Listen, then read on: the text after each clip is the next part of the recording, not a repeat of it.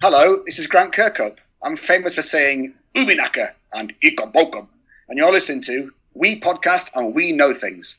Well, hello everybody and welcome to episode 156 of We Podcast and We Know Things, where we recap all of the week's nerdy news, even on a Tuesday. My name is Greg Hall, and alongside of me, as almost always, the best damn voice in the business, Sam Matura. You're goddamn right.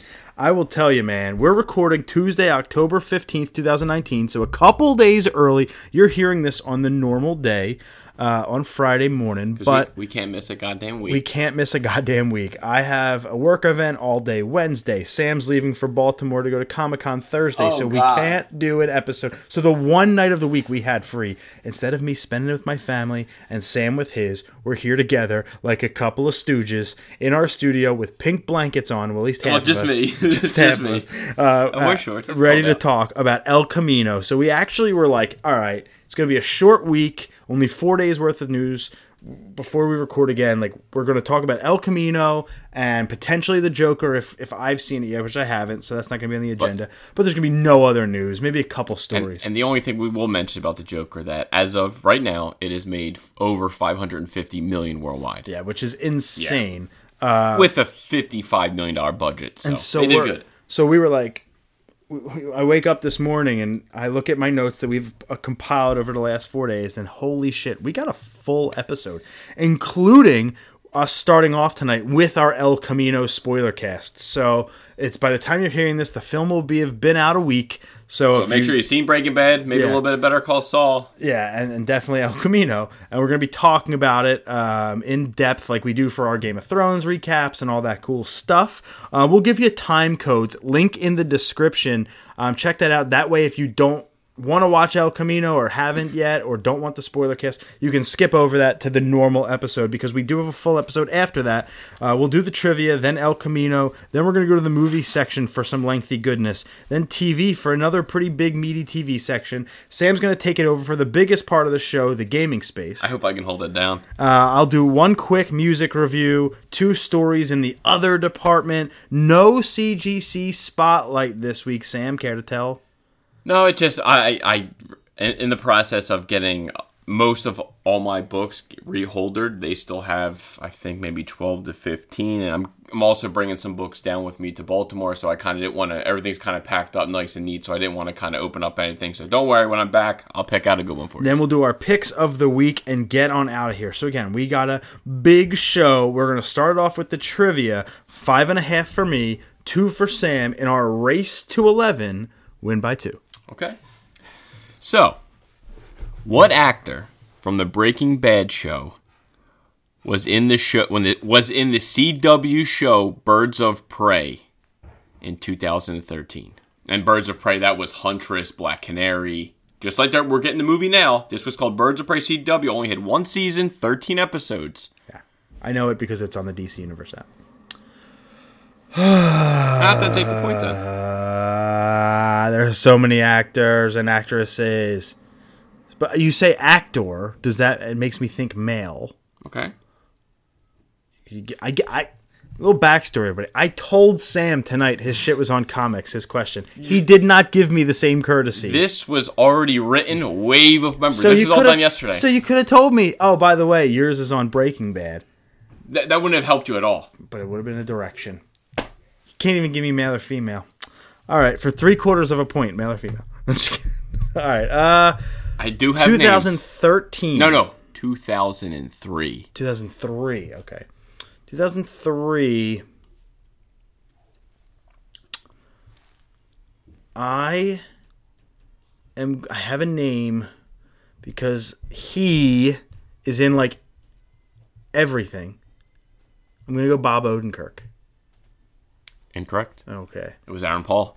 The one time I'm waiting for you to say Aaron, when you say you give me an easy one, I give you an easy one. Aaron Paul, he was in the pilot. That's not an easy one. That's because I say Aaron Paul every week. I figured you didn't know it. Why not go with Aaron Paul? I wanted to get it. And then your answer would have been Cranston, Aaron Paul, Kristen Ritter, or Anna Gunn. So it would have been 2 and 2, so I wanted to really mess with your head. The female in my head was Anna Gunn, so I would have said Anna Gunn. Perfect. Just to give you a heads up. So I texted Sam and I said, Sam, as a friend, as a bro, I'm telling you that your As trivia you're winning, question, you're beating 5. You're beating 5. I win. 2. I'm always ahead, and then I stumble for 6 months, and you blow past Well, me. let's- You know it's inevitable. It's let's going to continue start the trend. tonight because I told him already. His question was in comics. It's really fucking easy. Even I would have gotten this question right without choices. Okay. That's how they're easy putting the pressure on that. this question is. But you're gonna say the answer before I finish the question. I hope. What year? No, just kidding. Not what year. I hate what year questions. I'm over them. Katrina Falcone was once Catwoman's sidekick and helped her take on the Reaper. What was Katrina's superhero name? Katrina. Reaper, say it again. Katrina Falcone Yeah. was once Catwoman's sidekick. Catwoman at one time had a sidekick, and she helped her take on the Reaper, whoever that is. What was Katrina's superhero name? A la Catwoman, Batman. Catwoman had a sidekick. Yes, what was Catwoman's sidekick's name? I have no idea. Really? I don't know. I have to hear the answers. I thought with the whole Catwoman news we're going to be talking about that it kind of would be up your alley to talk a little I don't even know Catwoman. Catwoman had a sidekick, to be honest. Yeah, did you know, this is not for points. But I know Falcone, though. Did you know that Catwoman has a daughter who turns out to be Huntress? Her name's Helena. Yeah.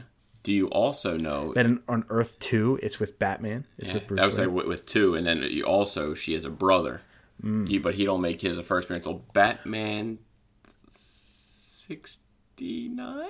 My first question to you was going to be on what Earth was Catwoman and Bruce Wayne's baby, 2. Helena, and you would have I gotten would have that. said 2. But this is in the main. Yeah, I don't know. This Yeah, is in the main continuity I universe. don't remember Catwoman with a goddamn sidekick. This was an interesting fact I dug up about Catwoman. Apparently, it was only one issue because she realized that Katrina Falcone is a shitty sidekick. Yeah, well, Falcone knows all the name. All right, let me hear some names. Meowstick, Cat Girl, Cat Babe, Pussycat. Oh my god, that's all just bad. They're all terrible. They're all names. terrible. Yeah, and Say them again. They're all just ridiculous. They're all. I couldn't even. they're all really dumb, so it's tough. Yeah. None of them stand out. There is one on here that when we're done and when you go through this, I want to see if you know where I drew the one that I made up from. A, Meowstick. That one. B, Cat Girl. C, Cat Babe. D, Pussycat. I kind of want to say it's B. Well, I'm not letting you do the letter shit anymore. You just throw letters out half the time. You will say your I answer. think it's B. What's the answer? It was after Chikowstick. Chikowstick? Meow, like a cat's noise. Was it cat? I will say them one more time. Meowstick, Cat Girl, Cat I'll say Babe, Cat Girl. or Pussycat. Cat girl. Correct. See, I knew I was right. I'll take it. 2.5, baby. I think you already had 2.5. Really? Didn't you? I know. No, I'm looking no, at trivia. 5.5 to 2.5 now. Only 3 ahead. Only 3 more weeks till we're tied, inevitably. I'll take The other it. ones that I had were Meowstick, Cat Babe, and Pussycat. Cat Babe and Pussycat are just made up. There's no meaning. I'll say it's ridiculous. Do you know what Meowstick is? A Pokemon? Yes.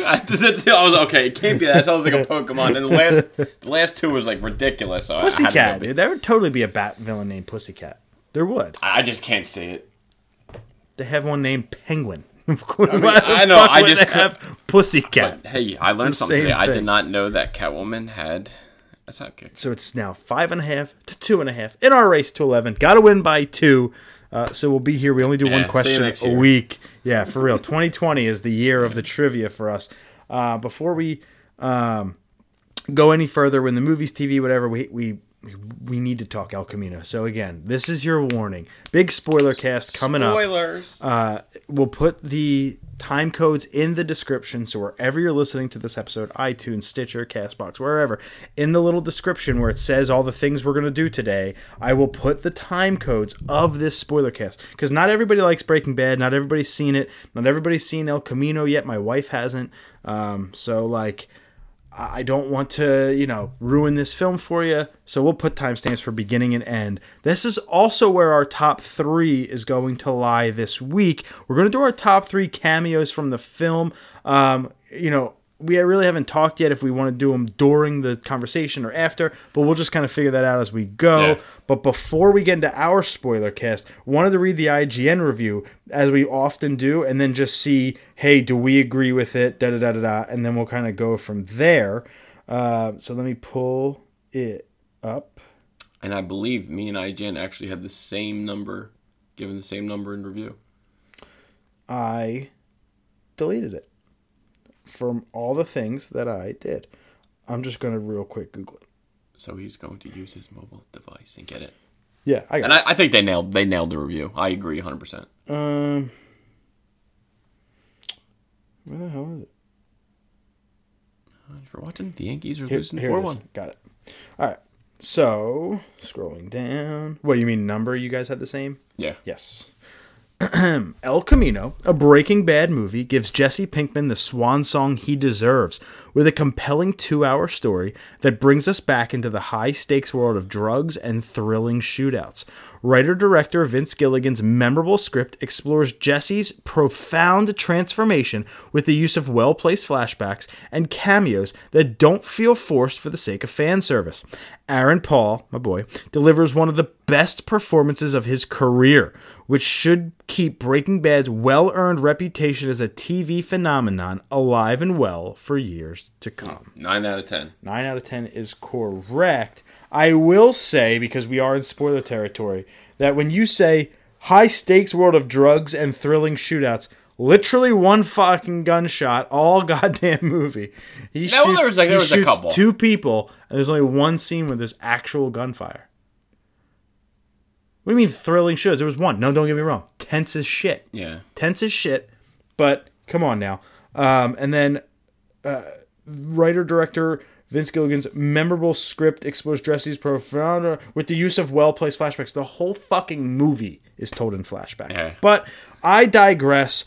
Sam, overall, we already kind of said this is the same number you had for yours.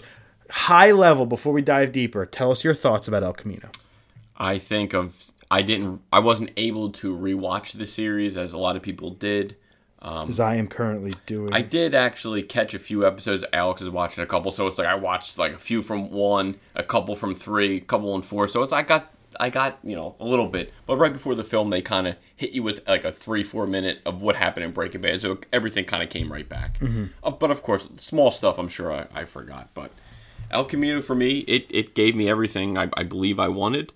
Obviously, after the ending of Breaking Bad, just to see Jesse get away of his crazy, you're just so happy for him because you knew what he went through. They treated him like a damn dog, and then you even go deeper how they made him feel, and it kind of just it's like Walt. He started as like this hero, and he turned to villain.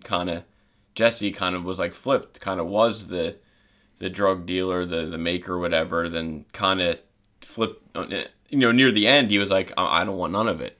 I think Jesse's most redeeming quality overall is the fact that he really values innocence of people. Yeah. Like, he felt terrible for Brock's poisoning, for Gale's death, my God. And for Drew Sharp, the kid on the motorbike in season 5 when Todd shoots him. So he really feels for the innocent lives piece of it. Like, he doesn't want any more bloodshed. He's a good guy at heart. And that's where I think that big arc. And remember, this is a character who now has his own solo flick that wasn't supposed to be around past season 1 or 2. Yeah, and just the chemistry him and Walt had that Vince was like, you ain't going nowhere, kid. Plus audience early reaction, test audiences were like, he's the best character in the show. Yeah. You can't kill him off or whatever they were going to do. Plus the writer's strike had a little bit to do with that. I'll tell near the end when we talk near the ending, but I don't know if you heard Vince had a second ending for the show. I'm sure he had billions. Like, the deleted scenes or the shit that's left on the cutting room floor is probably so fucking juicy. I'll just save it to the end because I think it'll be a little bit better. But overall, I liked it. The film, 122 minutes, budget under $6 million, which is insane. 94% on Rotten Tomatoes. Yeah. We have, we're going to kind of go through the plot, but before that, I want to just say, because this may come off as contradictory if you're a longtime listener to the show. If you are, thank you. We appreciate you very, very much. If you're not, go back and listen to our thoughts about Rogue One. in a similar fashion, right? Rogue One was, to me, an unnecessary flick.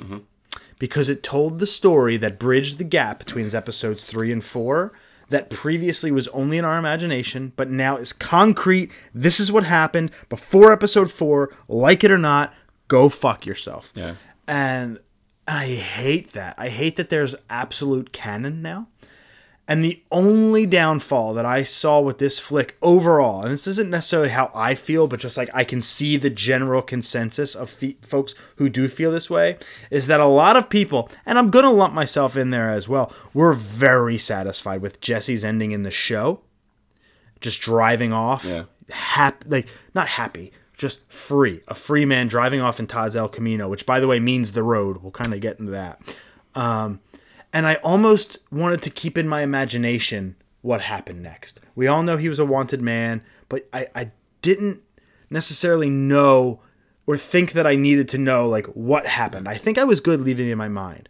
But I will say, at a high level, for what they put onto this film, I'm very happy with what they did. I mean, I think everyone thought that, like, oh, Jesse got away. I think that's in everyone's mind. But when you really think about it, it's like, well, he was a wanted felon. He's malnourished. God knows where's he going to go. Like, you might not think he actually looked like... Social skills get depleted when you're locked in a cage for a month. Yeah, you know what I mean? So it's like, just thinking logically, it's like, okay, he got caught. Yeah. And he's in jail for the rest of his life. Yeah, for killing Gale. Yeah, I kind of thought he bolted to Mexico, or he went right to Brock and gets caught and doesn't care. Yeah. Because there's plenty of times in Breaking Bad where Jesse gives up his money and says, fuck it, I don't care. Or there was one time when Hank said, come out, and he just does. Yeah. Like, there are times, like, Hank shows up at his door. There are times when Jesse said, you know, after they split up $15 million and Mike Ehrmantraut gets killed in the show, Jesse takes his $5 million, gives $2.5 million to Kaylee and $2.5 million to the family of Drew Sharp.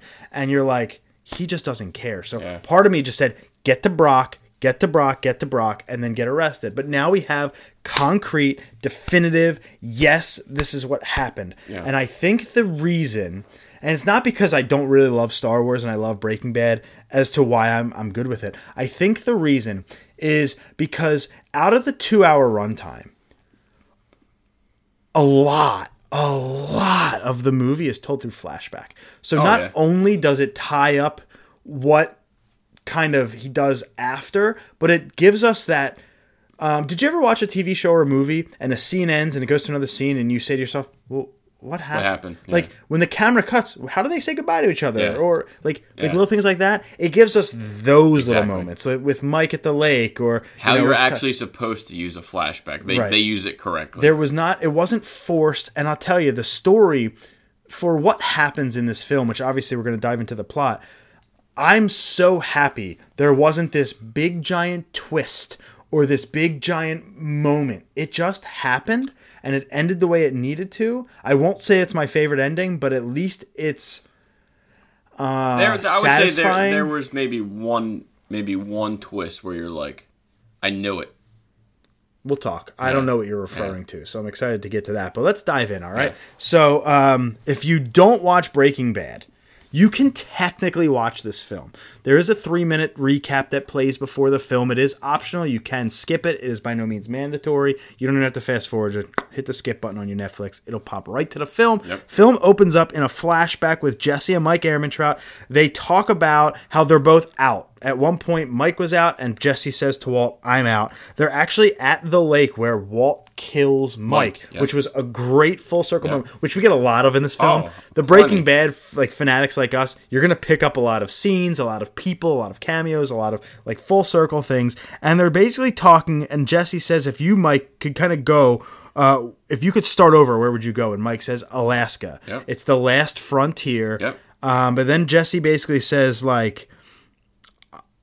I want to make amends for my wrongdoings, and Mike says there is no such thing. There is none. Yeah. And he said a lot of people don't get second chances. You have one, go take it. Mm-hmm. And then it was good to see that, Did you think that the whole Alaska, Jesse, Alaska, was kind of a little on the nose, given where the movie ends?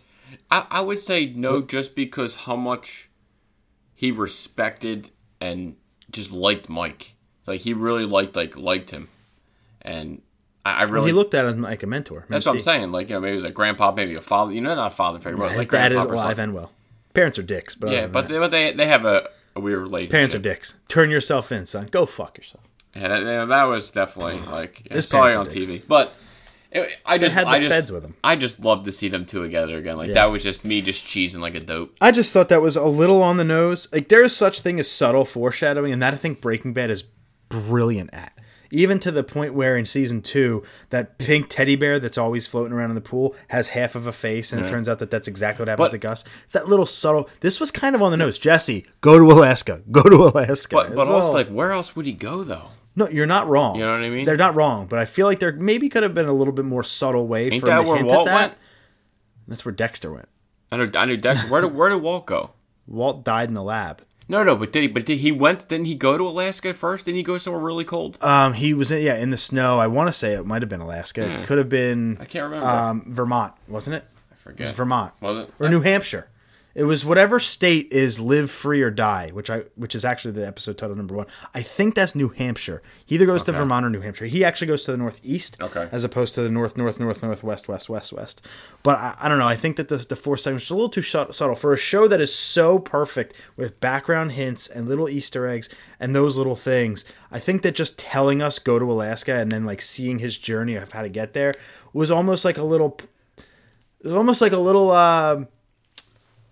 It took a little of the surprise out of it and took a little of the. I get it. We're satisfied with the way that it ended, but I just would have liked just a little bit more subtlety. Not to say it was bad. The way I looked at that there, it's just like Jesse don't know. Yeah. What did Jesse know? Mm-hmm. Like listen to an experienced guy who's been around the block. This is a movie that was full of tension. I felt. I felt that this is not a horror or a comedy or a drama. This is an action thriller. Yeah, and it gets you. Yeah. I would say just thriller. I wouldn't even say action. No, you're right. Not much action, just thriller. I would totally say it's a thriller, and that's both psychological and physical. And it started right after that flashback. It kicks into where Jesse is driving in the El Camino as cops are rolling down the other side of the road. He pulls into somebody's driveway, sits in the front seat with a gun ready to fire off, and I'm sitting there like, and it's only 2 minutes into the movie, and you know that no one's going to catch him.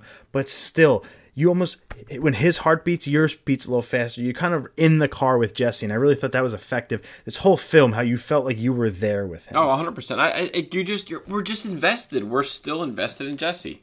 He does end up going, he gets the El Camino as he's driving away in it. You also have to remember that this film takes place 6 years. Well, it takes place as season 5 ends, as the show ends. But the movie was shot 6 years after the show ended. So you almost have to take that into a consideration when you see these characters. Like, Todd is clearly 40 pounds heavier. Yeah. And Skinny Pete looks very beat up. Like, but he always did. He looks old now. And Jesse's a little bit heavier in the face, not so much. A little bit of weight, that comes with age. But, like, you have to remember that even the cameos. But Todd was the one that was most noticeable. He was definitely the most notable. Mike looked pretty much the same, unless they shot that when Breaking Bad Walter was same. Walter looked a little different, but like so not noticeable. So can keep that in your mind as you watch this film. This is 6 years after the show ended. Humans age. Just kind of get past that. But he ends up going to Skinny Pete's house, where Skinny Pete and Badger are playing video games in their sweet little chairs, which I appreciate. Just talking shit to each other. That was funny. I always like those Skinny Pete and Badger scenes where they theorize Star Trek and come up with their own episodes with blueberries in the atmosphere and stuff. So you kind of got a little bit more of that, where Jesse shows up. He very really lightly knocks on the door, very scared almost. Gets let in the house. You could tell Badger and Skinny Pete are timid, don't want to ask him a lot of questions about it. Badger does end up spilling, like, did you really get locked in a cage? And because everything was on the news. Yeah. Jesse kind of shuts the door, takes a shower, shaves his head, gets all that stuff back. You see all of his scars and all of this stuff. But when he wakes up the next morning, when you wake up the next morning, he gets petrified because he hears sirens. He thinks that people are after him. And again, you felt like you were in the scene with Jesse where he it's that fight or flight, and he was flight. Right. And he tried to jump out that window. He sure did. And it was good to see Skinny Pete and Badger like not be just drug heads. Yeah. It was like really, they were actually central to the plot. It's actually Skinny Pete's idea of how all these things even come into play, and I really appreciated their role in the film. Oh, they turned a complete, like you said, they were pieces of shit in Breaking Bad, and they were there for Jesse. They kind of picked him up and was there for him when no one else was. Skinny Pete, they call, they need to get rid of the car first and foremost. So they call Old Joe. Who's been around since Breaking Bad. He was so this is another cameo from the show returning. He runs the scrapyard where they can just get rid of things. Yep. And he's an expert at ditching things. So they call him up. He makes a house call, which I appreciate. And then he comes into the back. They whip out the El Camino. He's about to put it under the trailer hitch, but he says, "Let me check." He's scanning around. He's got like a low jack locator. And he finds one. He's like, "Fuck it, peace, I'm out." And his fucking the funniest little run you'll ever see. As he was doing it, they basically turned on the locator, so now they know where the car's at. So basically, cops are on their way here. You better get this car. You better get the hell out. Yeah, and what I found really effective of that scene was not only was it pretty conveniently timed, it is what it is, but I love Joe's reaction to it, and you never see him again. Yeah, gone. That's what I loved about a lot of these cameos, where they served their purpose and didn't stay around too long. That's what I really enjoyed about a lot of the cameos in this film. He says, "Where you go?" And he says, "Sorry, man, I'm out of here." So Skinny Pete gives him the idea. Hey, listen, let's switch. Let's make the old switcheroo. You take, I think it was either my car or Badger's car. Badger's going to take one of the cars, drive it down to the Mexican border. He was going to take Skinny Pete's car, drive it to the border. Jesse takes Badger's car because no one's looking for that. Yep. And Skinny Pete keeps the El Camino in his driveway. He's going to play dumb. Really good, solid plan. Yeah. And I think the most effective part of the scene for me was when Badger leaves and they're saying goodbye, and Aaron Paul goes, "Why are you doing this?" He says, "You're my brother, but you're also my hero, dude." Yeah. And that to me, I was like, "Yeah, you're my hero, dude." And then before they left, they both just went in their pockets and basically handed him almost $2,000 in cash. $2,000-3,000. It was 7,200 or something. Was that like much? That. Yeah. And I'm like, damn, they just had that much money in their pocket. He's the reason. That's the reason he's only 1,800. I know that. Whatever. But yeah, they give him all their cash. Badger's gonna give him like $20. Yeah. And Skinny Pete hits him. He's like, "Dude." And Badger's like, "Come on." We're not going to see him again. Like, this is it. If you're wondering how they got that money, is from Walt. Walt, when he paid them off to do the laser pointers at Gretchen and Ellie, and that's how they bought the chairs and the. It's good. It's good to see they didn't blow it all in a day. Yeah, for real. That's tough, man. Which again, appreciate that whole scene, because then they're gone. Yeah, you don't see them again. You don't see Skinny Pete and Badger again. Now it's Jesse's film, and as Jesse's driving in his new car, whatever it is, I think it's a Thunderbird a Fiero. The Thunderbird is Skinny Pete's. You go back to another flashback where Todd, because Jesse rolls up to this abandoned apartment. You don't know whose it is, what it is. You see a guy watering flowers. Really tense scene of him trying to get the door open with the key. Yeah. He gets inside, puts the tape back on, just as this old kind of nosy guy is watering flowers. You get inside and you wonder whose apartment is this. Yeah. But then they flash it back. This is Todd's apartment. Now Todd's a part of the movie. What did you kind of think where the movie's going at this point? I still thought Todd was as creepy and as... subtly sadistic. He's just a freaking nut, and just how he had his apartment, how he kind of basically brought. The only reason he took him out of the cage in this flashback was basically to help him clean up a dead body. I mean, it's so funny because he takes him out and goes, again, he's in the apartment in the present day, so it's dilapidated and caution taped off and hasn't been lived in a long time and totally trashed. But then they flash back to Jesse in the cage, and Todd's like, "My uncle took everybody bowling or whatever, so it's just us today. Yeah. If you run, I'm going to have to kill you, blah, blah, blah." But then he takes them somewhere, and you're like, where the hell is he taking them? He takes them to a random apartment complex that we at this point don't know it's Todd's. I have no idea. And all of a sudden, in a pool that used to be filled, you see a top, an extender to the El Camino, and you're like, why is he putting that on there? They go into Todd's apartment, and he's like, "You want me to help you paint?" Yeah. It's a really fucked up part. He's like, "If we have time." And at that point, you're like, oh, shit. Jesse walked into the kitchen, horrified at the house cleaner laying dead. Good effects, by the way. Yeah. Very good effect. Laying dead, and now he has to help Todd dispose of the body. At that point, I was like, I wonder why Todd killed her. Killed her? Yeah. He's just a freaking nut who I don't think wasn't all there. Well, we know why he killed. It does eventually come out why he killed her. He killed her because he kept all of his money in the encyclopedias, in the pages, and she found one of the books. So he killed her. No, she now knows. Yeah, so he just no one can know. Yeah, you can't know. Because he kept praising her. That was the weird thing about Todd. Yeah. Sweet lady. What an awesome But I cleaner. shot her in the head. Yeah, choked her out. Choked her out. Oh, dude. And then he puts the belt on. No, I was going to say, so you find out that he strangled her with a belt, and then they're literally about to roll her up in this rug. She's even rolled up once. And he goes, wait, unroll it real fast. Need that. Takes the belt off her neck and then puts it on. I was like, what the fuck? This guy. Then after they roll her up, you want some soup? Yeah, and he makes bean soup. And makes soup. I was like, this fucking guy. And Jesse keeps saying, no, I don't want it. No, I don't want it. Yet, when they cut to the scene of them eating and talking about it, Jesse's got a bowl. But he wasn't even eating. He was just kind of just like playing around with it. I think it's just Todd trying to be a good host. Yeah, Todd's weird. Todd's sadistic. He's trying to treat Jesse well. That way Jesse doesn't turn on him. And we actually see that works through a flashback a little bit later as they go to bury the body. But again, Todd says in that plan, she found the money, had to kill her. Sweet lady, lovely housekeeper, blah, blah, blah. Wish to have to kill her, feel bad. Let's take a moment of silence even. Yeah. Very weird scene because Todd is just a weird dude. Love Todd. Really good character. And I did like the subtle hint of you know how Breaking Bad does. It was, I have an idea, but it's going to take some engineering. Yes. And that's all you get. One of my favorite shots, if not my favorite shot of the film, was the overhead of the apartment when Jesse's actually looking for the money. And he goes in every room and you see him in every room. Yeah, that was great. I loved it. Great shot. Yep. But yeah, a really subtle hint of it's going to take some engineering. And then they basically flash forward to where Jesse is like, wait, no, you know what? I think they even go out into the desert first. And bury her? I mean, it doesn't matter, which one would talk first. Let's see, yeah. Because you actually learn through all this, he actually tells him about the nosy guy, too. The nosy guy is one of those neighbors that everybody has that needs to be up in everybody's business, that's always watching, always listening, getting up into the cops' beeswax, and that'll pay forward as we go back into the present day. We might get this a little chronologically confused, but we'll talk about both pieces of the present and the burial of the body. So we'll stick with the burial of the body just because we're on the housekeeper thing.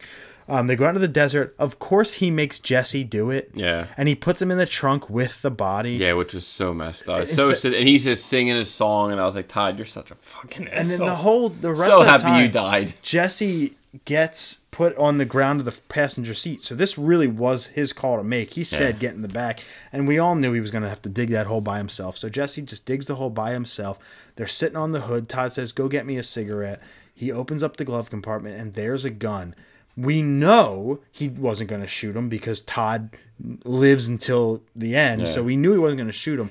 But there was a little part of me that said, is he going to pull the trigger? And there's no bullets. No, that's because the way he said it, he said, go get my cigarettes in the glove box. Like, you know what's in your glove box. You know if there's a gun there. So to me, even if he pulled the trigger, that was a test. I think it was loaded. You think it was loaded? 100%. Could have been. Todd wouldn't have an unloaded gun in case he needed it. I just think he knew. He forgot? I think he knew. No, I think he knew it was in there. I think he knew he was so in control of Jesse that Jesse would never pull the trigger because all it took for him to say ice cream to get Jesse pizza? was just pizza. Hey, man, I was going to get pizza. What kind of toppings do you like? Pepperoni. Pepperoni. Yeah. I like pepperoni too, man. Yeah. So that was so messed up. It was such a Stockholm syndrome moment. No, that 100%. To me it was my favorite. He was done. He was weeping and just like, oh, Jesse, you poor bastard. That whole flashback thing was my favorite part of the movie. I never felt such. I wanted to jump through the screen and just strangle Todd. You hated Todd as much as you did in Breaking Bad. Like, his hate was still there. It never burned out. You know what I mean? I mean, great for the actor. Like, you still had it after 6 years of doing it. Yeah. We still hate you. Such effective writing. Like, Gilligan nailed every villain in the show, from Salamanca to Fring to the Nazis, skinheads, and Todd, like, and Uncle. I can't remember Uncle. I want to say June, but that's Sopranos. Yeah, no, I can't remember Uncle whatever, but I was all really, really effectively done. Yeah. And so, you know, Jesse gets back in the car, they drive away, blah, blah, blah. Flash forward, Jesse's back in the apartment, the old man's kind of snooping around, and he says, oh, I know that there's money here, let me try to find it. Checks everywhere in this house. He ripped his apartment up. And then he finds it. Yeah, He's basically sitting there ready to give up, and bangs his head against the fridge and hears something move. Mm-hmm. And there's nothing in the fridge, so then he just kind of peels back that the fridge a little bit, and at the wad of money falls, the 10 grand falls out. Yeah, behind like where you'd put your condiments on the side panel, that's where Todd hid his money. So Jesse like takes it off, gets one thing of cash before knock. Or no, I think he sees shadows. Yeah, sees shadows before he hears the knock, or even people just letting themselves in, because who would be living there? Why would they knock? And it's 2 policemen at the door. What did you think of this whole exchange where Jesse hides and then the policemen are searching for we don't know what at this time? This is where the tension was real. Yeah. This I thought was great. I thought that the 2 actors were great, and they were. Jesse was great. Really I thought they played the part brilliantly. Yeah, Jesse's hiding under a mattress, points the gun right at one of the officers. I'm not here to kill a cop. Call your partner in. Blah blah blah. At what point did you realize that they weren't cops? Once he said lieutenant. Yeah, me too.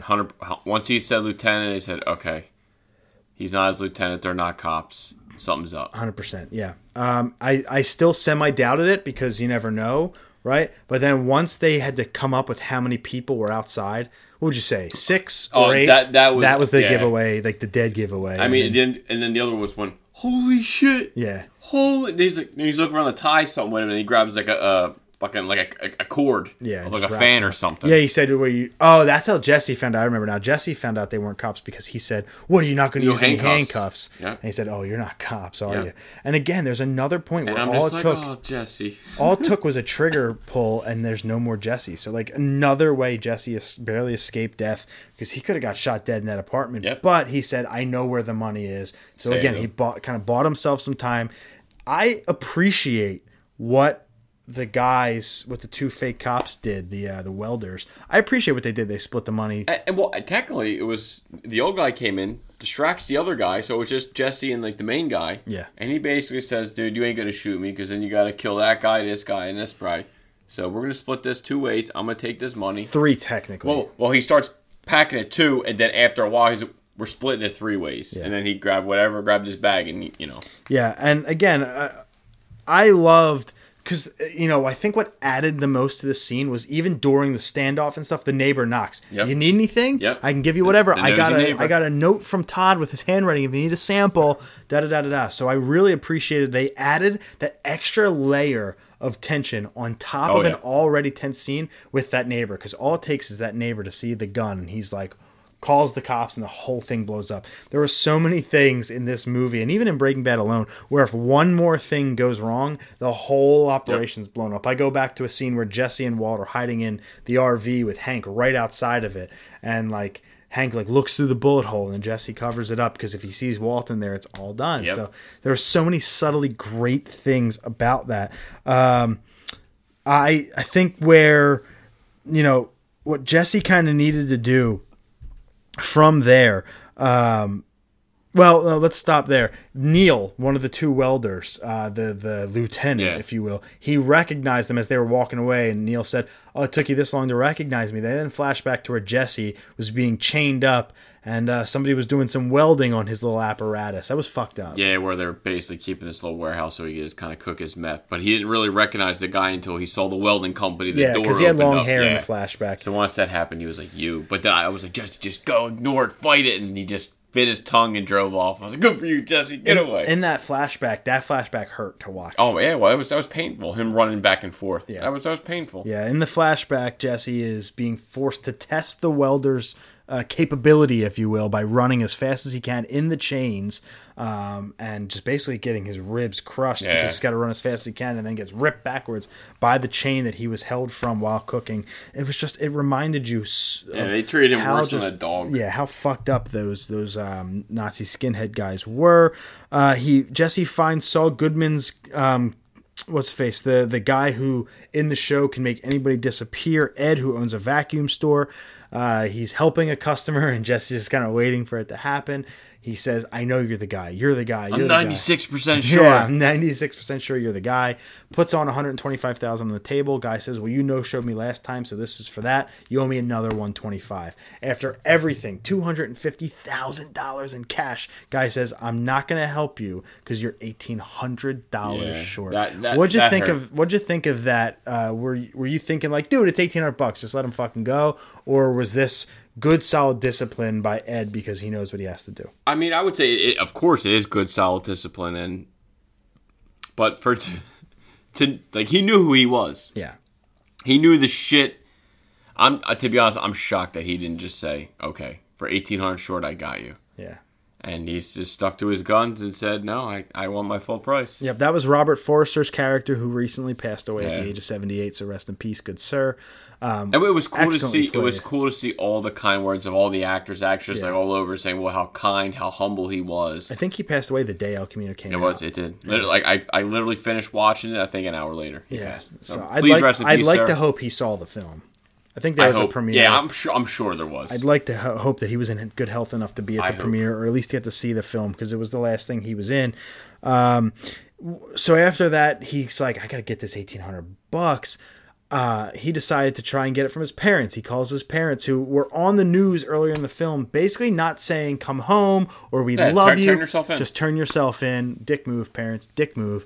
After you shut him out the entire series, understandably, I guess. But one thing about that, it's like, even after all that, even though he said that, hey, come, whatever, come, I'll be over here where we used to, vacation, whatever. Both of them just grabbed their shit and they darted. No, bullshit. They did that on purpose, dude. The FBI were with them. They were working with the FBI. Oh yeah, that's right. Remember when they got that's why their- the two trucks or cars, whatever, and there was still one parked out front. True. They were not so doing that was, out of love. So he was screwed anyway. Yeah, they were doing that because they wanted him caught. So they bolted Yeah. to get to him fast so the FBI could follow him. That was not out of love. Yeah. They made you think it until headlights come on and follow, which was, that's stamped to me that I hope that these parents don't make it through this movie. Yeah. But again, that's the last you see Yeah. of them. Another cameo that comes and goes. Yeah. See you later. Ed does come back a little bit later in the show. Now Jesse breaks into his parents' house pretty stealthily. I like what he did there with the garage. Gets in. He goes to a safe. I thought he was going to pull out $1,800. Like, I thought he was going for the cash and see you later, but he didn't. He pulled out 2 guns. What did you think at this point? At first, I thought like you. I thought, dude, okay, they should have some money in there. But when he had the little gun, I was like, oh, what are you gonna shoot cans with it? Like the guy said, what are you gonna shoot cans with it? Like that's literally what that thing was for. Well, that was at the welding thing. Yeah, but that was the same same gun. But, the 22. but that's what I thought of. But I was just like, all right, he's got 2 guns. What are you gonna do now? Yeah, and he goes over to the welders, which are the people that he stole the money with him. Basically, finds them because it was on the side of their truck. Goes to their warehouse with his 2 guns. Was it Yellow Pages? I think that's where he looked it up. He got their address. Yeah. So goes to their warehouse with his 22 and his little mommy pistol, and right as he's about to go in to confront them, they come out drunk, partying because they got all this money now. They hire an escort service. So Jesse basically has to wait for these girls to do their thing and leave until he can finally confront them, which was actually a good thing because now by that time they were all coked up and drunk, and I think that was to Jesse's advantage. Oh, I mean, of course, because like my only one minor thing about it is like when they do have the shootout. Well, we're not there yet. Yeah, that's my only complaint. But like, once it happened, just like, hope you got a plan, Jesse, because there's 6 of them. So yeah, with 2 guns, I'm like, holy shit, what's Jesse gonna do? Is he even gonna fire a shot? But I remember reading this review from IGN. It says thrilling shootout, so I kind of figured this is where it's gonna go down. And it did. I mean, Jesse goes in and he confronts all 6 guys by himself. Basically, pulls a Walt. And just kind of, that's what Jesse's arc was this movie. He basically turns into Walt. And he kind of goes in and says, you know what, I'm outnumbered, but I'm here to pick up my money, and blah, blah, blah. The same welder that said, it sucks, took you this long to recognize me, blah, blah, blah.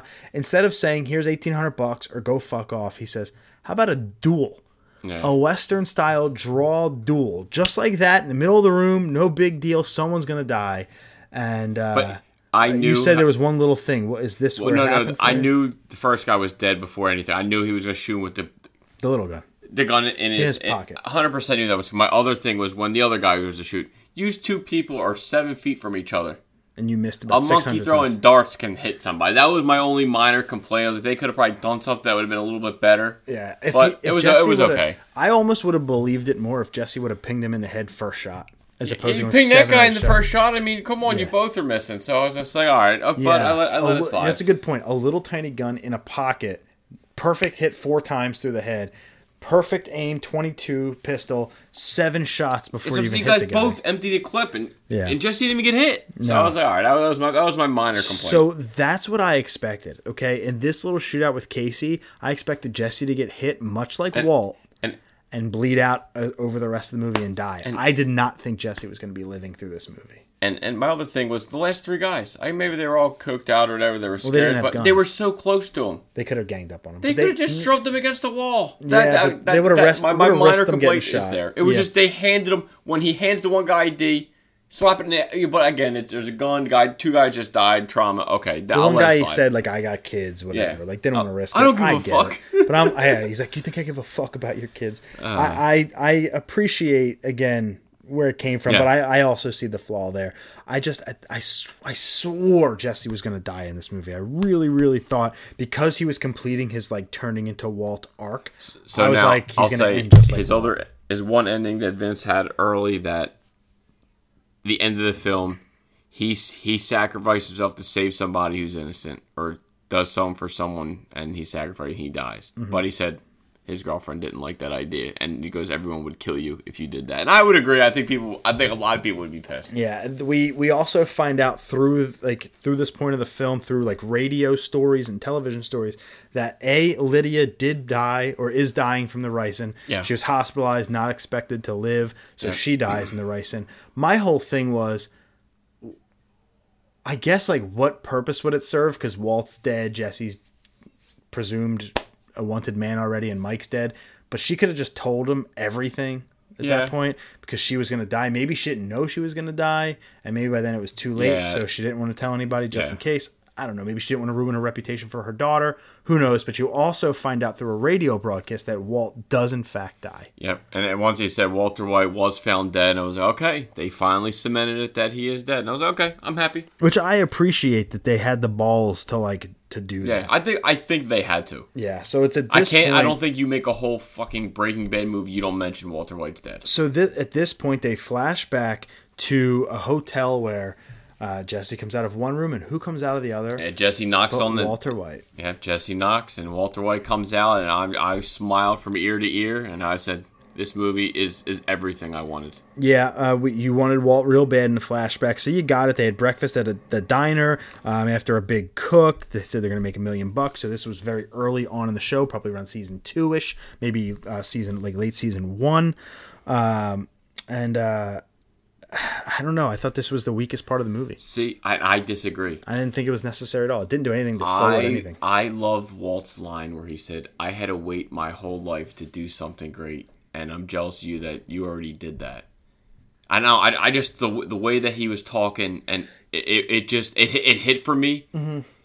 I guess for whatever he was unhappy. He's being a chemistry teacher or whatever, and just said, you got to go to college. And then he had a quick memory slip just from the chemo and stuff. Oh, you graduated from my high school. I forgot. I liked that they threw that in there. He coughed again. He was coughing. He's coughing and said, go to college. He said, what do you want to do? I want to be in sports medicine. He's like, huh. I don't know. I just love the interaction. I thought that was great. Yeah, I thought that was the little shoehorned. I thought they put it in there because it would have been a great fan service moment. It didn't. The only reason why listen, it's fucking Bryan Cranston playing my favorite character ever. Of course, I loved seeing Walt back on screen. Of course, I thought their conversation had a little bit of merit, but I also just don't see the longevity. The point of it outside of you get to see Walt again, and there was a cool line. I don't know. I thought every other cameo served its purpose to move the plot forward.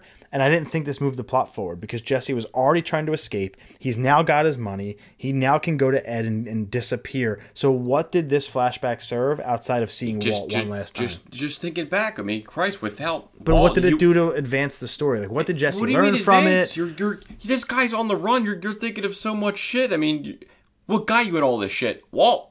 Okay, but that's not my point. I'm trying to ask, every cameo had a point. His parents' cameo, he got guns. The cameo with the welders, he got his money. Badger, he got a car. Joe, he needed a plan. I forget when. What did Walt? I forget what happened in the scene before Walt. What was the scene before? There's something happened where he was in his hotel doing something. I remember he was talking, and he said something. I forget it, but I don't know. For me, the scene worked. I did not have a problem with it. It was great to see Walt again. Don't get me wrong, but to me, Jesse didn't learn anything from it. There was nothing that came back to it because we're very, very, very close to the end of the movie. We have 5 minutes left at this point. Yeah, you don't see him until the last. And so, at this point, he just gets in Ed's U-Haul and then just goes to Alaska. It didn't do any. I look back and I'm like, Jesse learned a lot. Jesse did a lot. But when that interaction was done with Walt, I felt it was just more, okay, now I'm happy. You're happy. We're all happy because we saw him again.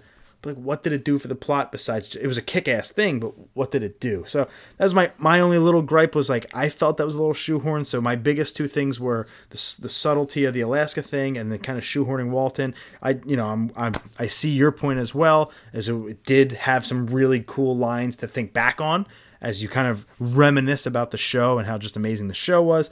But he does get into his U-Haul. He takes him to Haines, Alaska, gives him a brand new identity. Jesse gives him a card. You do see who the card is to, but did you guess it before you saw it? Brock. Who else was he going to write? It had to be to Brock. Who was he going to write to? There are a couple people that come to my mind. Because you're not going to write a thank you. You're not going to write a thank you letter to Badger. That's stupid. No, you're not going to write them. Nope. There was a couple people. So Brock's the logical answer. It's not your parents. No, Drew Sharp's family because the money never went to him. Walt takes the suitcase. But he doesn't know that. Yes, he does. Walt takes it with him. They take the money right in the show. It's in season 5 when Walt goes to Saul and says, "Give this to Kaylee Armentrout and this to Drew Sharp's family." Yeah. Saul calls Walt before he does it, and Walt comes, takes the money, and goes back with Jesse. That's right. Enforces. Okay. So he never. Drew Sharp's family never got the money. Haley Armentrout never got the money. Third time she gets fucked over on all this money. So it could have been to them, but Brock was the logical choice. It had to be Brock. Are you happy that you never saw Brock? Don't get me wrong. 6 years later, the guy's a fucking teenager. Yeah. But are you happy you never saw his reaction? Just like him and not seeing Walt Jr., Skyler, the other chick. I'm glad. I'm glad none of them showed. Do you wish you were able to see what the note said? No, not at all. I don't care one word about it. I do too. I'm happy with that too. That they let us. Just give me that. I think that's meaningful enough. He wrote it to Brock, and it's now we forever get to wonder. I wonder what it said. No, I wonder if Brock will ever get that because he probably is in Child Protective Services now. He's probably gone. Yeah, so my thing was like, he might not even be in that house anymore, so he may never even get that note. Really good writing in this scene is Ed said, "I'll mail it from Mexico City in a month when I'm there." Yeah. And I was like, why? And I thought about it. I was like, oh, that's where Badger took his car, so the cops think he's there. Really solid way to go full circle on that. He gives them the keys to a car, quizzes on who he is, and says, "All right, kid. You're on your way. You're on your way." He drives away. Quick flashback to Jane. Yep. Jane says, "Fuck my philosophy of destiny. You got to make your own." Yeah, of letting destiny choose what you want to be. He said, "You choose your own decisions. You choose your destiny." And I was like, beautiful. And then it ends with him driving down a road, a.k.a. El Camino, in Alaska to restart his life, presumably to meet up with Dexter and become lumberjacks. What do you think of the ending? It could be the crossover event of the year. I thought it was a touching end for Jesse. I'm so glad he got away. He was just through so much shit. I think he deserves this little bit of peace. I mean, he done some fucked up shit, but I think after all the suffering, all the sacrificing, he deserves it. I'm just like, man, did I ever think that this guy was not living? And I watched all the credits just in case Vince threw something at me, and he didn't. Yeah, I did the old 5-second forward thing. I just slowly did it because I was just like, man, I just take it in. Like, I really like that. I really love that film. Overall, now that we've kind of talked about it again, I didn't think he was going to live. I'm happy that he did. I love the movie. You love the movie. I ask because of my thoughts and kind of your thoughts about Rogue One. Was this film necessary? Did you need it to know? Or are you just happy that it's there? I mean, it's a big question. I would probably say a bit of both. Oh, that was just stupid ball playing. Sorry, just watching idiots play baseball. No, but I think it's a bit of both. Like I said, do we need it? Maybe not. But again, I think Vince had so many people on it. Netflix probably just threw some money at him and said, "Hey, look at all these people binging your show." For a sub $6 million budget, this movie's already made gangbusters. Oh, dude, I wouldn't be surprised to break some kind of Netflix record. I can't recommend this enough. I'm just watching these two idiots just get scared of each other trying to catch a baseball. Embarrassing. The Nationals are about to go to the World Series, so it is what it is. I loved being back in the universe again. Yeah, man. Same. It's my favorite show of all time, ever, no matter what, is my favorite show. It's definitely one of the best shows from beginning to end. It ended on Vince's call. I want 5. It ended, the way he wanted it to end. It wasn't shoehorned canceled, by a cancellation. He wrote this movie. Some people are conspiracy theorists or just negative Nancy's and saying, oh, he did it as a cash grab. He didn't actually have this done. You know what? Even if that's possible, he actually did a really good job with it. Yeah. Some people out there are saying it was a completely unnecessary movie. And yes, I said that about Rogue One. So it does sound contrarian when I say this movie kind of was necessary to me. I think it was more necessary because I'm like the kind of guy who always wants to know what happens when a scene ends and the camera cuts, like what happened next. So for me, the flashbacks of this movie were the star, not the present day. Because again, the present day lasted overall, could have been a 20-minute film. Yeah. Because of, okay, go to the apartment, go to your parents, go to shoot people, go. And Yeah. bye-bye. To me, it was the Todd flashback that really sunk it home, but it was all the flashbacks in the film that made this so effective. Yep. One of my favorite movies of the year. I agree. I think it's probably number 2 in my list right now. Ooh, John Wick 3 or Joker? Probably Joker. And then John Wick 3 is probably your third. So that's really good. I'll take that list. Real fast. Yeah, that probably is. Yeah, I'll take that list. El Camino's going to, at this time, I haven't seen Joker yet, is on my top 3. It's fighting up there with another film that Sam hates that I loved, but that's okay. So, but we'll jump in with our top 3. That's correct. So it was our top 3 characters Cameos that stood out the most for us. My number 3, I went with Jane. My number 3. Yeah, I'm over it. 2, I went with Mike. Love Mike. And 1, I went Walt. That's all I wanted. Yeah, I don't have any of those 3. Completely over all of them. Mike was necessary because it opened the film. I already told you my thoughts on the Walt one, and Jane to me is like whatever. You needed to throw her in there because she was Jesse's motivation for so long, but he was already on the road to Alaska by the time we saw the flashback, so it was like, okay, he was going there regardless because Mike. But, okay, mine are stupid. Go figure. That's what I do. I'm not surprised your favorite movies are dumb, but continue. My number 3 was Joe. He was central to the plot. If he's able to just take the El Camino and smash it, who knows what happens to that film. But because he did his funny-ass little run back to the truck and said, can't help you, it basically forged the whole rest of the movie. Okay. So without Joe, we don't get a lot of that. Number 2, Ed, Robert Forster. Amazing performance. It was tough to keep him off. Very, very like... I didn't want to, just because he died, I didn't want to have him on the list. When he called the cops, it was great. And Jesse's like, you didn't call him. He gives this great reason as to why he doesn't call the cops. Then a police officer shows up at the door and he goes, oh, fuck. Yep. And he tries to run out the back. Yep, but Ed doesn't rat him. Nope. He says he ran that way north, 6'5" guy. Yep. So he gave stayed the exact true. opposite of what Jesse is. Yeah, stayed true to his character. And my number 1 is arguably one of my favorite villains in the entire show is Todd. Yeah. Fuck that piece of shit. He is such a piece of shit. Don't And want him on my list. even old fat Todd cameoing as young skinny Todd, he was still a great character. Yeah, he was good. He nailed it. Yeah, so that's our top 3. 6 different answers for you. That just shows you how many cameos, and they weren't all the cameos. Yeah, the parents, the welders, Badger, Skinny Pete, so many other characters in this film from the Breaking Bad universe. You gotta check it out as we transition into the movie section, only an hour into the show. Jay and Silent Bob, the reboot, got a review. I think it looks stupid as shit. You said it looks kind of good. Yeah, You're willing to see it. I thought the trailer looked like the best movie Kevin Smith probably ever made. Wow, that's tall order with Clerks and Dogma and Mallrats. Mallrats is probably my favorite. But though its meta-heavy plot gets tiresome after a while, Jay and Silent Bob Reboot is a successful return to form for Kevin Smith. Although it's a bit rough around the edges, all involved clearly came to have fun, and that infectious energy is palpable for the entire runtime. It may be his raunchiest film in years, but it's also his most emotionally intelligent. Reboot and Smith himself encourage a respect for the past, but never at the expense of keeping a weather eye on the horizon, which makes whatever ends up coming next for the writer-director all the more intriguing. Nooch. 7.5. 7. That's all. I think that's all you need for that.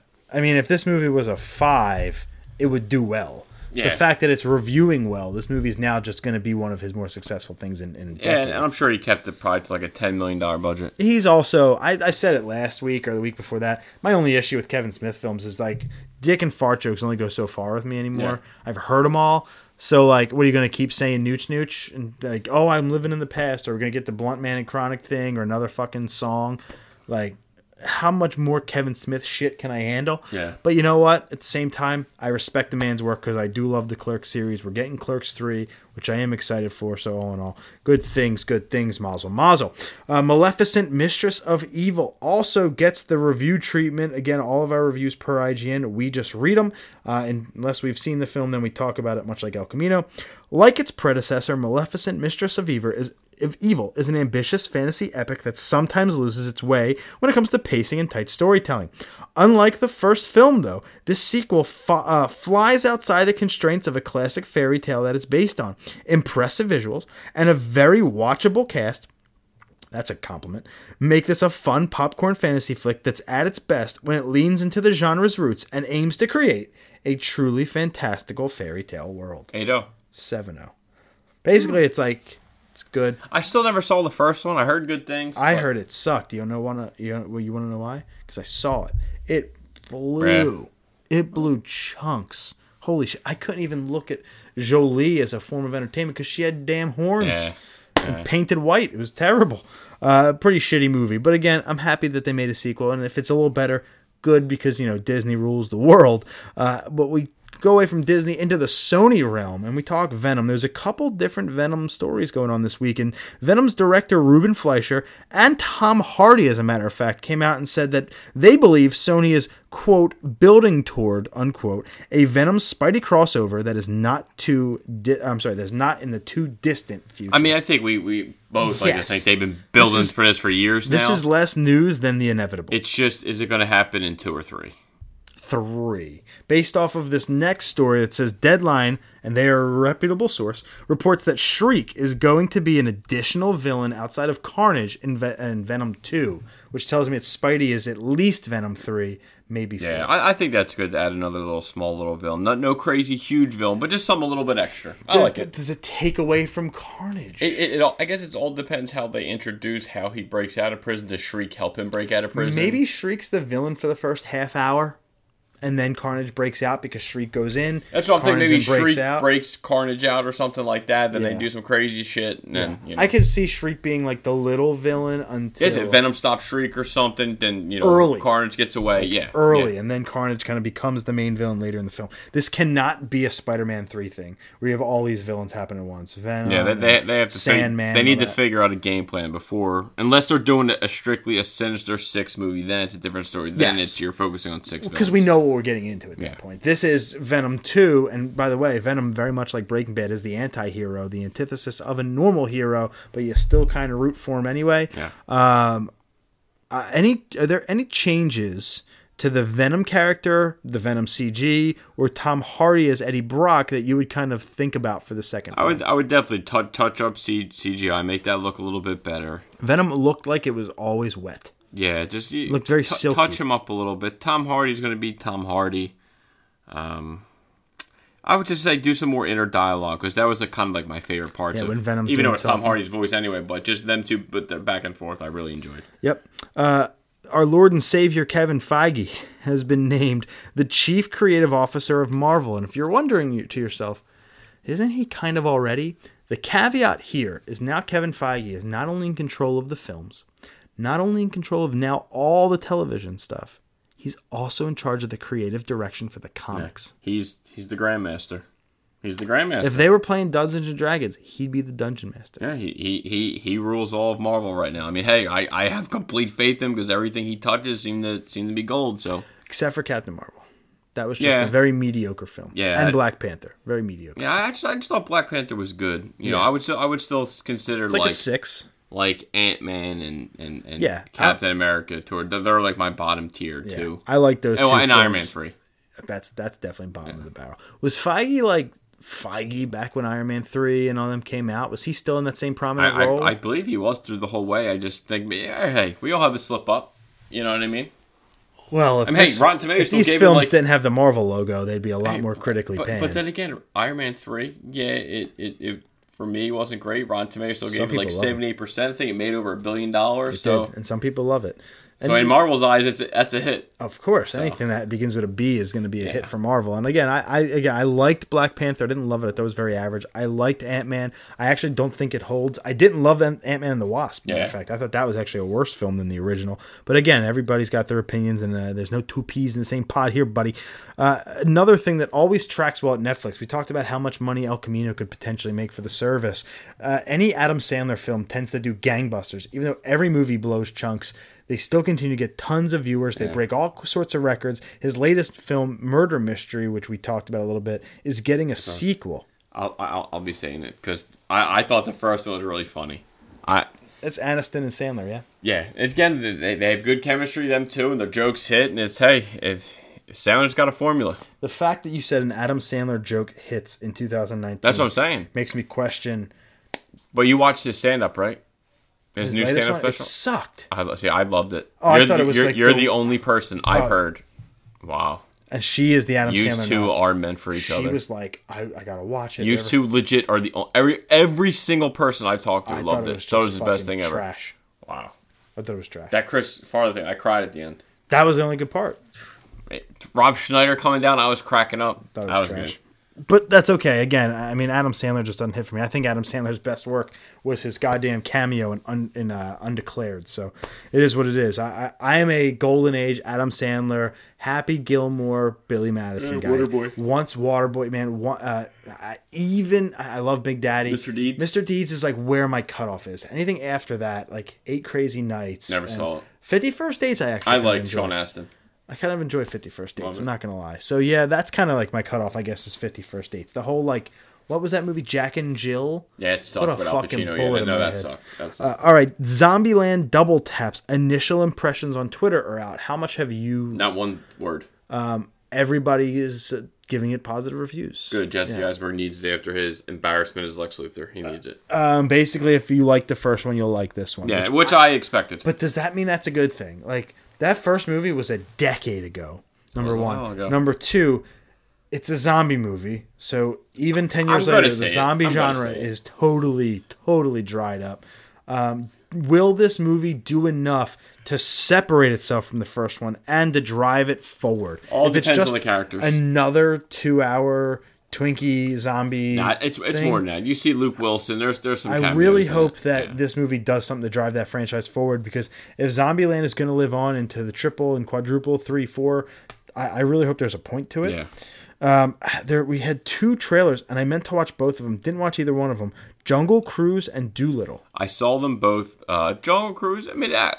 The Rock and Emily Blunt. Yeah. Originally, I was like, fuck this piece of shit. And then after I saw it, I was like, you know what? This actually looks like a nice little fun adventure. Disney movie. Yeah, it looked like a little fun adventure. It reminds me of, like, kids' Jumanji. Yeah. So I was like, okay, I'm in for it. And Dr. Doolittle, it was down. He's got Doolittle. This. Oh, Doolittle, sorry. He's got this little accent how he talks. So it took me a second to kind of get used to hearing Downey talk like that.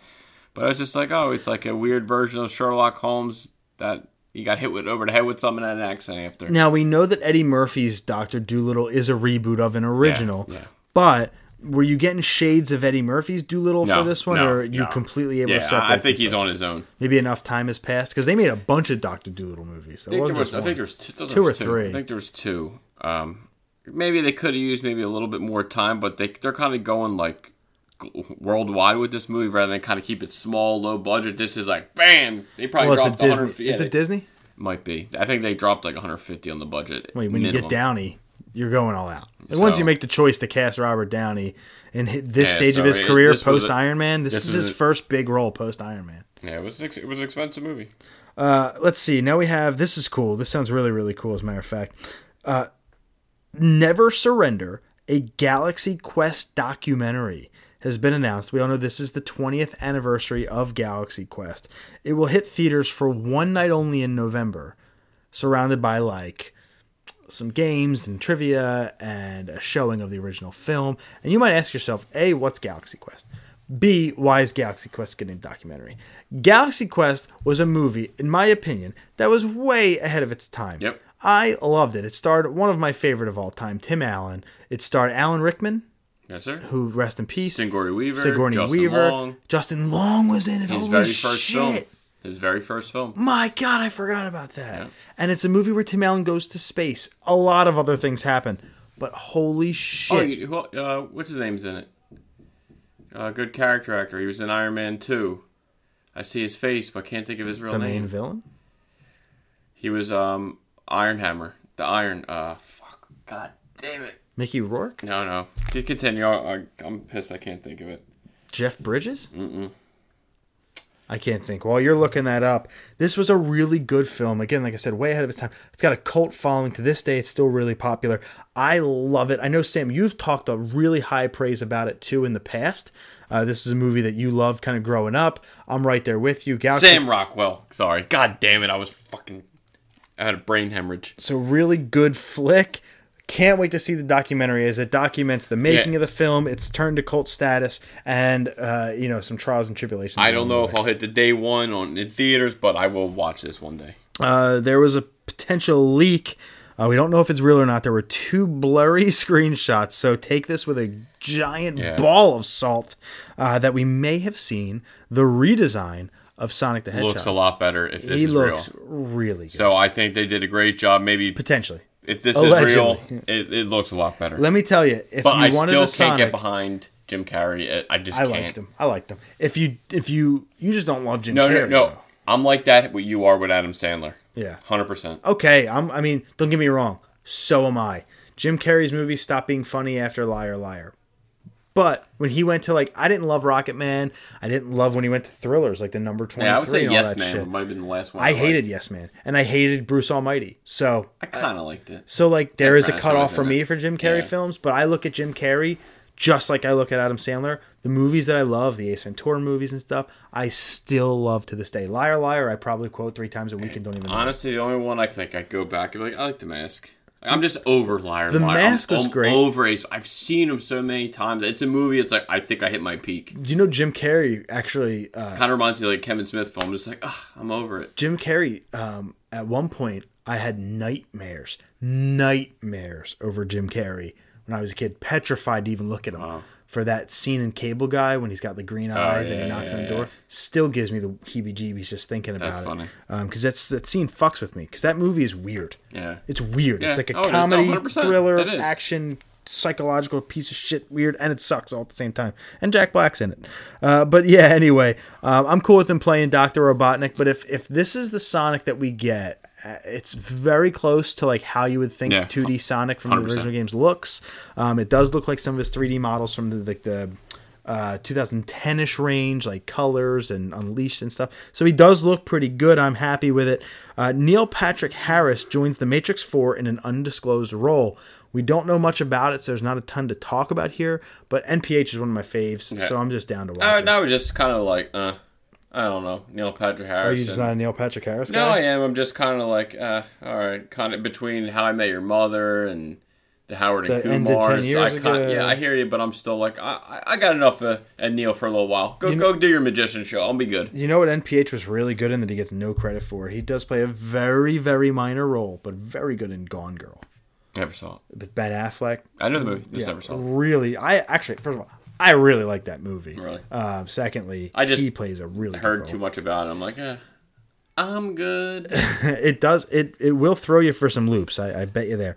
As we go into our box office in the top 10, Rambo fell off, Lion King fell off, Good Boys fell off. So all these movies that have been hanging on are off the list. Number 10, falling all the way from number 7, but hanging on at 1.8 million is Ad Astra.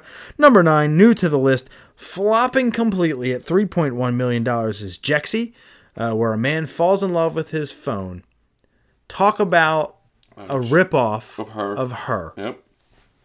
Which was zero interest. A decent movie. And I don't even want to watch that. Scarlett Johansson carried that movie, by the way. She played a computer, but that's okay. Number 8, falling from number 5 at $3.1 million is It Chapter 2. Number 7, falling from number 6 at $3.2 million is Judy. Still have no idea a month in what the hell that movie is. Number 6, falling from number 4 at 3.8 after making a big comeback over the past couple weeks is Hustlers. Number 5, falling from number 3 at $4.8 million is Downton Abbey. Number 4, falling from number 2 at $6 million is Abominable.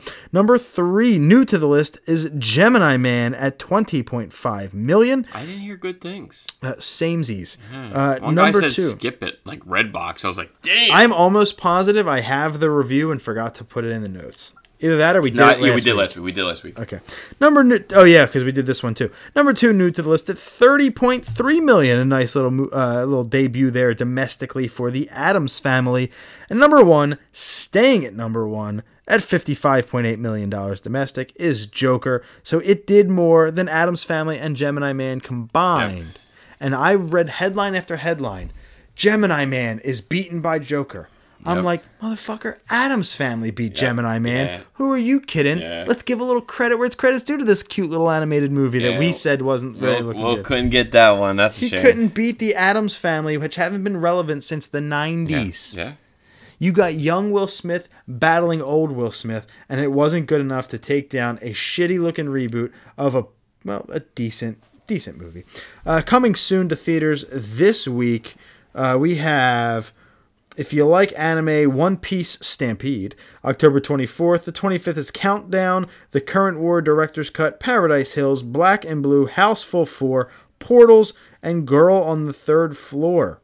Wow. Yeah. Well, Joker, go for 3, baby. It's going. Well, yeah, it's going for 3. I think November 1, a month into the theatrical run when Terminator drops. Oh, it should get killed. It should take that role.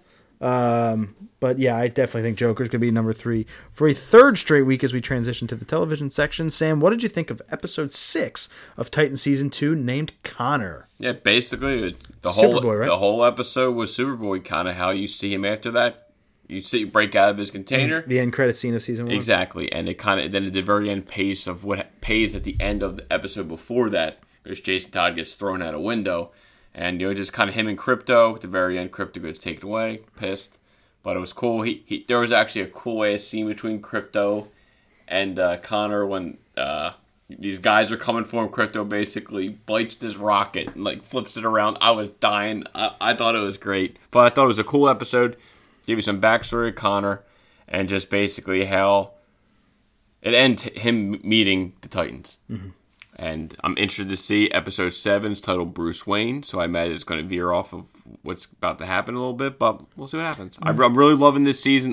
Titans, I really feel like has finally found their footing, and just hope it continues and they can actually stick the landing. A lot of reviews for Titan season 2 so far have been like, good butt waiting, and I think they finally found it, like you said, with this episode. Overall, Connor is a solid episode of superhero TV. It manages to deliver a cohesive origin story and a likable lead character. Were this episode a pilot for an ongoing Superboy spin-off like Doom Patrol, it would make a strong case for that series. But as an extension of an ongoing Season 2 narrative, Connor isn't quite so successful. The one key question this episode doesn't answer is why Titans needs to add Superboy to an already crowded cast. Oh, that's a good point. 8-0? 8-1. No, the cast is growing. It just, even the actors said, like, how are they going to be able to push each other's story and be able to give each other enough time to actually tell that story. So, hey, interested to see what they could do. After an underwhelming premiere for the series, Batwoman Episode 2 is back. Batwoman's second episode doesn't do much to address the flaws and concerns of the premiere. This is still a show that dabbles in too many familiar Arrowverse and Nolanverse tropes. Ruby Rose's Batwoman herself remains a compelling lead character, but the bland supporting cast and forgettable conflict suggest the series needs to leap forward rather than lingering in the past. 6-2. 6-3. What the fuck? Place. I kind of agree. It's just kind of a blah series. I don't think they found their footing yet. I don't think they really know what they want to do yet. And just wait and see what happens when it flushes out. Yeah, this is a movie's story, and I understand that. However, I put it in TV because of Batwoman, because we now have... Oh, wait, no, this is Batwoman. Catwoman isn't Batwoman, right? You were right the first time. Yeah, I was right the first time. I put in Batwoman, but it's actually for The Batman, Matt Reeves' Batman. So I do apologize about that, but we do have our Catwoman in Matt Reeves' Batman film, The Batman film, and that's going to be Zoe Kravitz. Which is Lenny Kravitz's daughter, Jason Momoa's stepdaughter, and I think it's actually a great casting. I know she's been in, I think she's like the last X-Men movie. She was in a few things, nothing too crazy, but I think she can pull off Catwoman. I'm really excited for this film. Sticking in the CW crossover universe after we get past the Batman story there, sorry about that again, Tom Ellis may be joining the super giant awesome CW crossover. Well, if you know Tom Ellis, he's the star of that show Lucifer. He is Lucifer. He's a star. I think he's actually brilliant, and if he does kind of, even if it's for a quick 1 second little crossover, sold. Yeah, he was apparently and allegedly and reportedly spotted on set in a Lucifer getup. But it's cool because I know they're on Netflix, but they film also in Toronto, so it makes sense that they're all together. Yeah, Ashley actually loves Lucifer. Yeah, it's fucking fantastic. I've never watched it with her because she'll watch it in bed, and usually I just have headphones on and I'm watching YouTube. Great cast. That seems like a show I'd be down. Yeah. I'd be down and into. My Hero Academia season 4 has premiered, and we have the review for you there. This one's kind of long, so strap in. I do apologize. How you feel about this episode as a season premiere might come down to your expectations. If you were looking forward to an explosive dive into action, then you might be disappointed. But My Hero Academia does things carefully. It's the anime that has slowly, subtly redefined the shonen formula, and it has done this by taking time to craft its characters and by masterfully juggling its action with its drama and its humor. More than any other shonen anime, My Hero Academia is an anime for every kind of anime fan. This episode is a great example of this, and further proof why this is the biggest anime in the world right now. No, I know. 8-0. I was going to say until you said that last line. But hey, I hear nothing. Nico loves My Hero Academia. I hear nothing but good things. One day, I will watch it. Just My Hero Academia, not of. Oh. Great show, though. I loved the first season. God damn, it just takes me so much to watch animated shows. I just don't know why. That's how I am. And I just never, even though I really loved it, I just never continued it. Yeah. Remember the first time you and I watched Yu Yu in my basement in Parkwood, dude? I just fell asleep every episode. Yeah. And it wasn't because I hated it. It's because it's just tough for me to watch animated shows, man. Right. I can't even watch the new season of South Park. I think it's pretty shit. Yeah. You never thought you'd hear me say that. No, because I know you love South Park. Kind of blows this season. But again, here we go into episode 2 of season 10, The Walking Dead. We Are the End of the World. Here's a review. For We Are the End of the World wasn't wholly bad, but the Whispers aren't the type of community that can carry an entire episode. And while it's usually refreshing to delve into a character's backstory, there are others on deck who deserve the treatment more than Alpha, who's now technically on her second look back. 7-0? 6-7. Yeah. So she's going downhill. Yeah. Did you watch this one? Yeah, I did. It's the same shit. It's same slow. Like, again, nothing happens till the goddamn end. But I always was curious about Alpha. But I'm curious also how he fucking survived getting pushed down a fucking elevator shaft. But that's a fucking other story. But same shit. Walking Different Dead. episode. Same shit. I'm still trudging through. Can't wait till it's done. But you'll still watch it. Instead of saying, I'm over it, I'm done, he says, let me watch every week and just pray that it gets canceled. I think that's where you're at right now. Is you would rather have this show get canceled for your pride alone. Yeah, I just you're so stubborn. I just want to be excited. I want something to happen. So what can get you excited in this show? There's no more Rick. Hey, listen, Maggie's coming back. Is that a thing that can get you excited?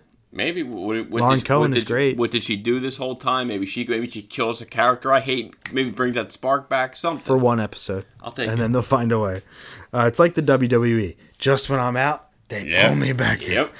Will Smith is working on a Fresh Prince of Bel-Air spinoff. Kind of came out of nowhere.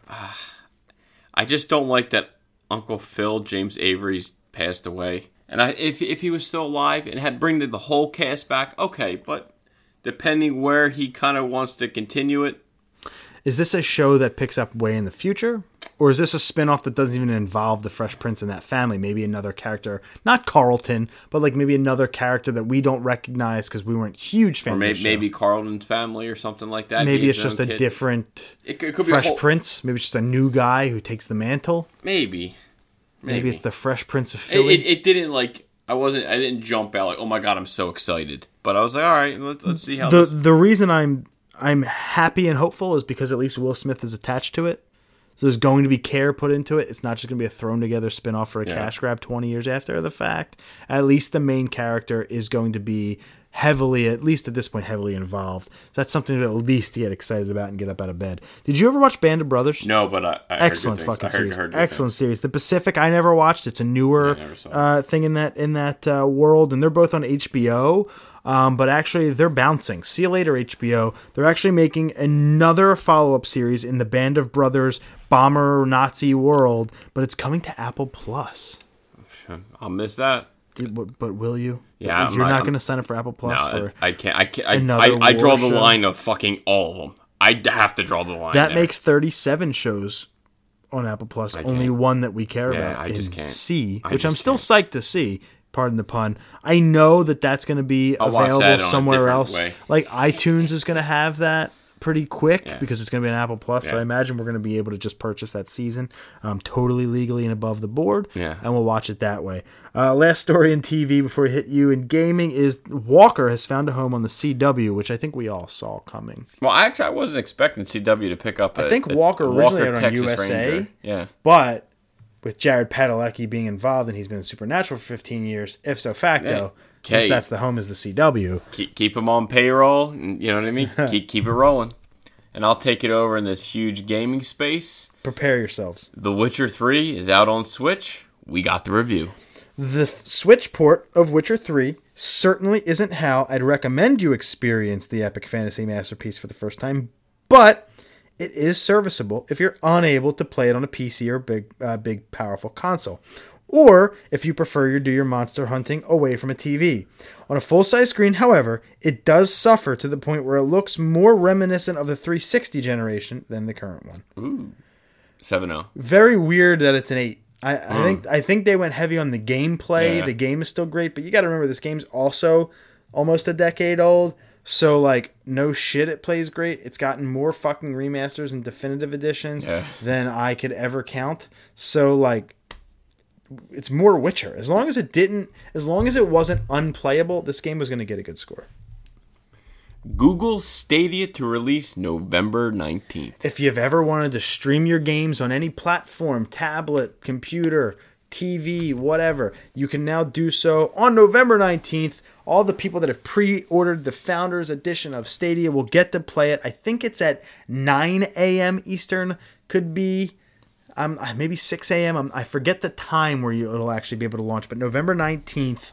Again, you're getting Cyberpunk when it launches. You're getting Mortal Kombat when Stadia goes live on November 19th. You're going to get Mortal Kombat 11. You're going to get Red Dead 2. So if you haven't played those games yet and you're looking for that experience to play it on whatever device, Stadia, again, not for us. I'm not going to stream my games and let my internet dictate whether I can play a video game or not. That's not how I roll when I own all the consoles. And I don't think that's necessarily how you want to roll and play your games either.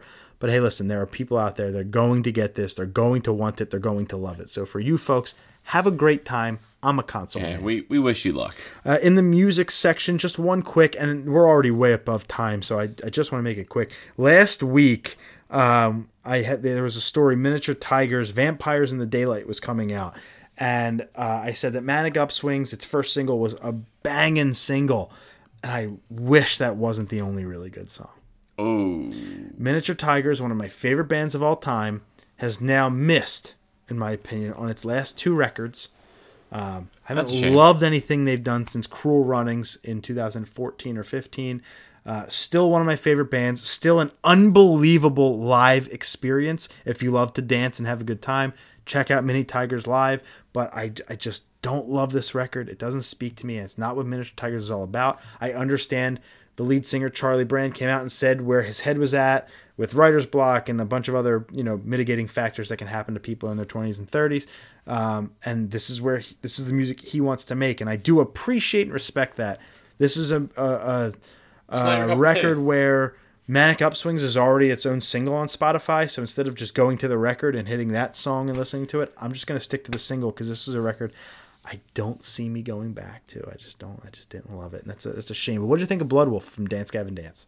Oh, I think we said the same exact thing. We like it. Like it. It wasn't banging. It wasn't horrible. And it was perfect.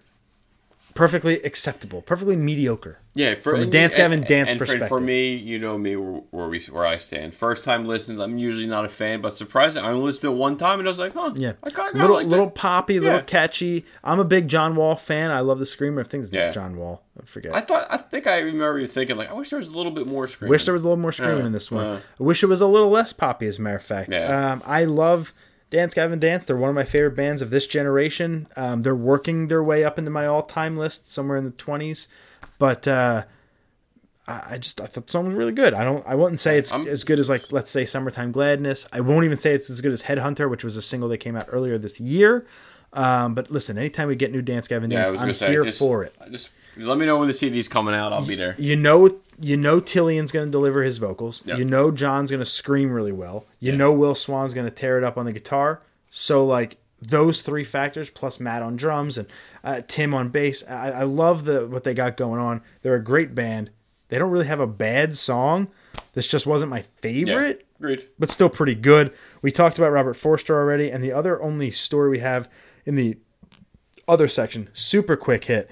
A month or two ago, I think 16 weeks or so, maybe so, like 2 months, 3 months. 16 months is 4 months, so I don't think it was that long ago. But or 16 weeks is 4 months. Eric Bischoff and Paul Heyman took over as executive directors on both Raw and SmackDown, rolling right to Vince McMahon, to where they were directing the creative of those shows. Eric Bischoff is already out.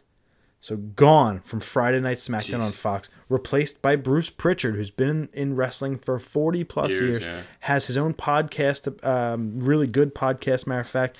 I like Bruce Pritchard. It's strange to me why Heyman didn't go to the Fox product. Fox is a huge audience potentially because it's not premium cable or paid cable. It's on basic cable, so they can have a really big reach there, and I like what Heyman's done. But the last couple weeks of Raw have been pretty bad, and this draft was completely fucking bungled. It sucked balls. For some reason, Seth Rollins burnt down the Firefly Funhouse last night. Like, the thing that's not supposed to be a real place, he found it and then put it and burnt it down.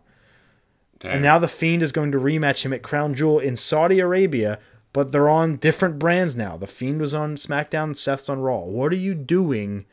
I don't understand your direction. I don't get it. The whole draft sucked. Oh, and by the way, when WWE came out with an article that said the draft pools are out, and on night 1, these are the available superstars, and on night 2, these are the available superstars, you forgot that when you released that, you copied and pasted from your Excel doc with the results. They were in order. They ended up putting it in order and didn't realize it for like 2 hours into Raw. Jackasses. So we could predict the draft picks because WWE took all the fun out of it. It was by the time they caught onto it, Twitter had already known for hours, and they already ripped them off. So it was just fucking hilarious to watch that. Sucks. But yeah, the past couple weeks of WWE since the Fiend debacle at Hell in a Cell, they really haven't done much to help themselves.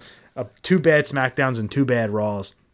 And I can safely say, or 1 bad SmackDown and 2 bad Raws. I can safely say that this product is totally not watchable. It's totally okay to skip right now. Fast forward to when the Fiend does his own thing. I'd like to see what they do on the Funhouse. Maybe they'll rebuild it for SmackDown and make it all nice. But again, it's not supposed to be like a real place. It's supposed to be like a figment of Bray's imagination. So I'm just perplexed, and I'm excited for Wednesday Night Dynamite, AEW in Philly, Wednesday night, Darby Allin, Chris Jericho for the title. We're recording this on Tuesday, so we have no idea what happened. We assume Chris Jericho won. But hopefully Darby's on. No CGC Spotlight this week, so let's fast forward right to our pick of the week. I mean, it was either this or CW shows, because that's all I watched. El Camino, short and sweet. If you watch Breaking Bad, do yourself a favor, take 2 hours, watch this. I do not think you'll be disappointed. I think it should check all the boxes you need to be checked, and you'll get to see what happened to Jesse. Enjoy El Camino on Netflix. 2 weeks in a row, he goes chalk. Last week, Joker. This week, El Camino. That's all I did. My pick of the week. It's my pick of the week. Go to work. That's all I did. Go to work. I worked and I watched El Camino. Pick of the week was to make money. My pick of the week just dropped yesterday. For us, that's Monday. For you, it's 5 days ago. So I'm probably already done it by the time you have heard this. But the 6-episode season 7 of Letterkenny. It's back, baby. It's back. Ashley and I watched the first episode, and it's just more fucking Letterkenny, and that's such a good thing. I was cracking up. It's the type of show that when it's almost kind of like live action South Park for a couple years there, where I laughed out loud very heavily at like 5 spots, and the other 5 spots I'm like, let's fucking go here. That's kind of what Letterkenny is to me. It's like I hate the skids so much that when they're on the screen, I just want to fast forward. But Squirrely Dan's the best. Wayne's the best character. I just feel like if I watch that show, like I gotta be like impaired. I have to be drunk. Every time I looked at it, I was like, that's just so stupid. It just like probably how Rick and Morty was for you. Even I yet to start. It missed for you. This show missed for me. Yeah, I love completely it. missed. I just think it's so funny. Hey, I'm glad I'm getting a lot of love on Twitter. Well, I also love Canada and the culture up there. I also love hockey. I say I hate Canada. I also love hockey. No, it's not me versus you. I'm just saying like the casual viewer. I also love hockey. So like the little hockey subtle references in there. Like if I said, "Yo, you want to chill?" It means, "Do you want to play NHL?" Like they say that all the time, and it's like an expectation that you know what that means. Stupid humor to and me. so like you kind of got to know the lingo a little bit. So I love that, and plus I love like the fast talking, quick wits. Love that, super fucking funny. All right, anyway, that was episode 156. Yep. So Sam's gonna be in Baltimore, but we'll be back next week because we're assholes and we don't skip a week. So we'll see you next week for episode 157. And if you guys are there at Baltimore Comic Con, you see me 17th through the 20th. Don't be shy. Come say hi.